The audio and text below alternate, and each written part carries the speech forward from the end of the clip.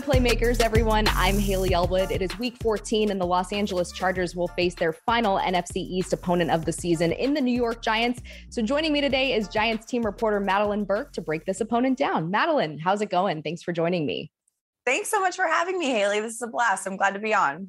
So the last time these two teams met was 2017. It was Phillip Rivers. It was Eli Manning. Times have changed just a little bit there. A little bit, yeah. But quarterback, let's start there because this is a hot topic for the Giants as we head into this game. Give us the latest on this Thursday as we are recording this. I'm making a note on the date because who knows what might change. Absolutely. And as you know, injuries, everything kind of evolves and changes so quickly in the NFL. But as of now, as of the time we're recording this, Daniel Jones, he's out with a neck injury. The team is out in Tucson, Arizona, practicing this week. Daniel Jones went with head trainer Ronnie Barnes to Los Angeles to get another look at that neck. He's going to be out a couple of weeks. They don't think it's season ending, but they want to make sure because the neck is a delicate place. Mm-hmm. Mike Glennon, last week, he played the full game, but did suffer a concussion. He's been in concussion protocols.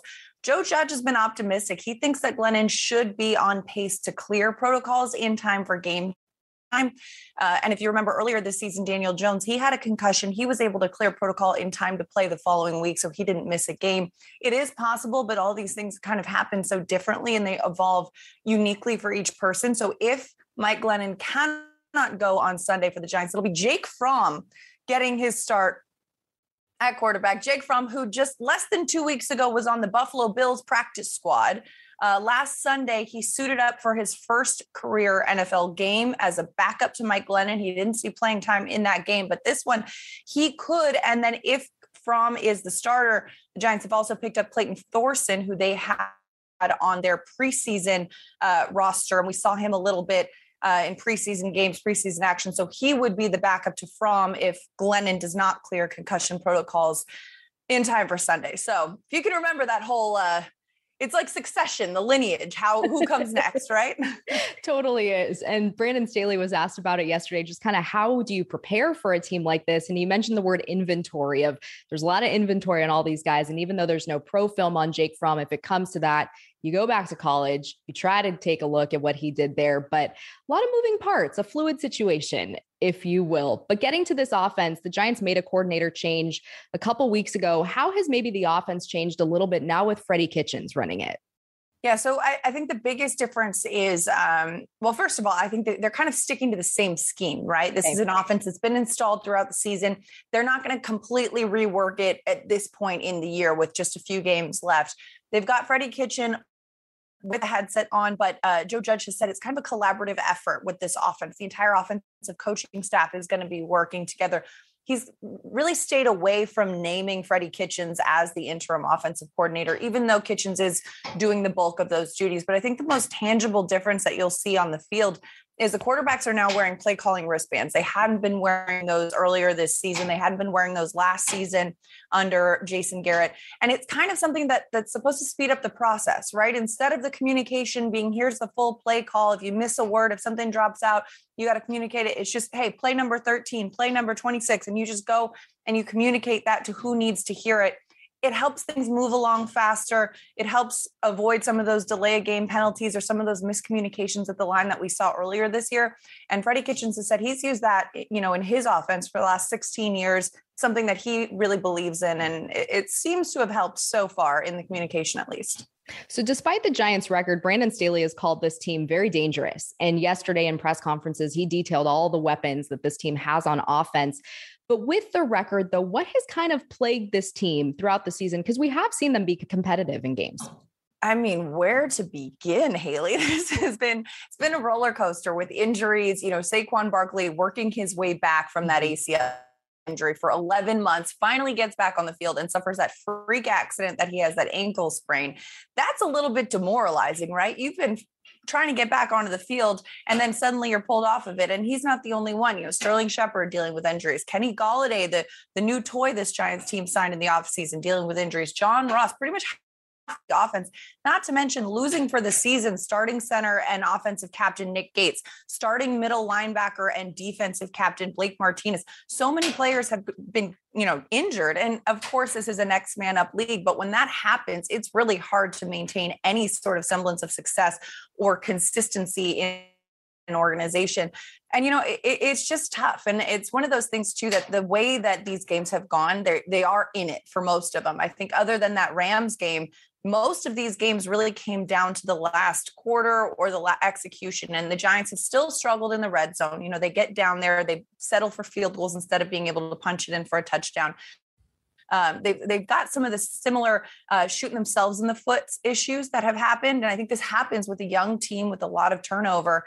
And it's really just got to come down to, hey, we got to focus and not beat ourselves every week. And then we have a better chance to beat the opponent. So you mentioned Saquon. He was listed as limited on Wednesday, but what makes him so dynamic when he is fully healthy?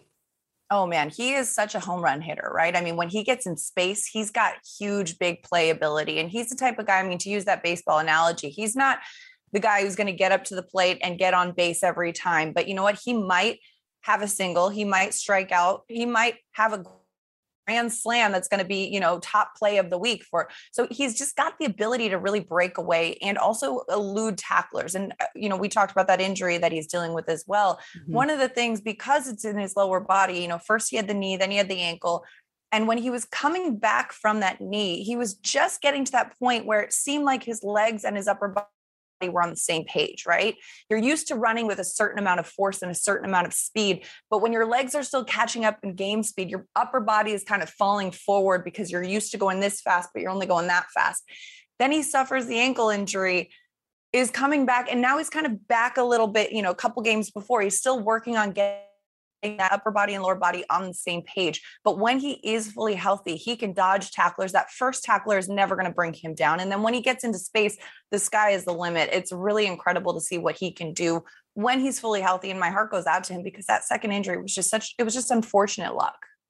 Now, flipping to the defense, the Giants actually have a top 10 takeaway defense. I believe they have 19 takeaways on the season. Where is that production coming from? All over the place. And really last week was the first game and the only game this season they didn't have a single takeaway. But prior to that, they had 8 games in a row with an interception, every single game with at least one takeaway. You've got Xavier McKinney, the young guy, the second year defensive back, who's had 5 picks on the season, all of which came at home. So if he gets one at SoFi this weekend, that might be his first one on the road. There you go. Yeah, but he's been leading this team. And I think a lot of it comes down to patience, because Patrick Graham's defense is really the bend but don't break type of defense. We'll allow you to get 5 to 7 yards and move down the field. But once you've exhausted yourself into the red zone, that's when the defense locks in and says, hey, we're holding strong here. And their defense in the red zone has been good. And you've seen, Patrick Mahomes threw that pick in the end zone on Monday Night Football that Julian Love came up with. You see these guys, it's about patience and waiting for that right opportunity and taking advantage of it when it comes. And I think these young defensive backs especially have been really taking advantage of their opportunities. Aaron Robinson had a bit of a battlefield promotion, having to play a lot more recently, as some of the guys, Logan Ryan had to deal with those COVID issues. He went out for a while, and you see these young guys really taking advantage of the opportunities they're given and making the most of it. And then lastly, Madeline, who might be an X factor on this Giants team that you could see really having an impact on Sunday's game against the Bolts? Yeah, I think that it's a tough one. There's so many question marks about who's going to be on the field, right, first of all, that I don't know. And it's interesting because the Giants have had 10 different players score a touchdown this season, which is the second most variety in the NFL. They've had 4 wide receivers, 3 tight ends, 2 running backs, and an offensive lineman had a touchdown reception. So you know what? They're spreading the ball around, and whether it's Mike Glennon or Jake Fromm under center, I think I'm curious to see who the target is that they kind of look to the most. But I really think the defense, because the defense has been the backbone of this team. And I think, between Leonard Williams and Dexter Lawrence, those two providing that pressure, plus Azeez Ojulari, the rookie, who just broke the Giants rookie record of the amount of sacks in his rookie season with 6.5, plus there's 5 games left. So I think that pressure and that pass rush, because we have seen Justin Herbert, as good as he is, he does get taken down a little bit. And so if these guys can get in, have the opportunity to create a little bit more pass rush, help balance that defense. I think the defense as a whole is something to look at, but I think some of those guys, those frontline guys and the DBs that I mentioned earlier, are going to have an opportunity to shine. Before you said offensive lineman, I thought you were going to go and a partridge in a pear tree because, you know, 'tis the season. But just I literally, anytime I say that list out loud, I think of it. And it's like, you know? Exactly. We could get a partridge in a pear tree on Sunday because anything is possible. That is true. This is a week-to-week league. The Chargers have experienced that. Madeline, thank you so much for coming on and sharing your insight. We really appreciate it. Thanks so much for having me, Haley.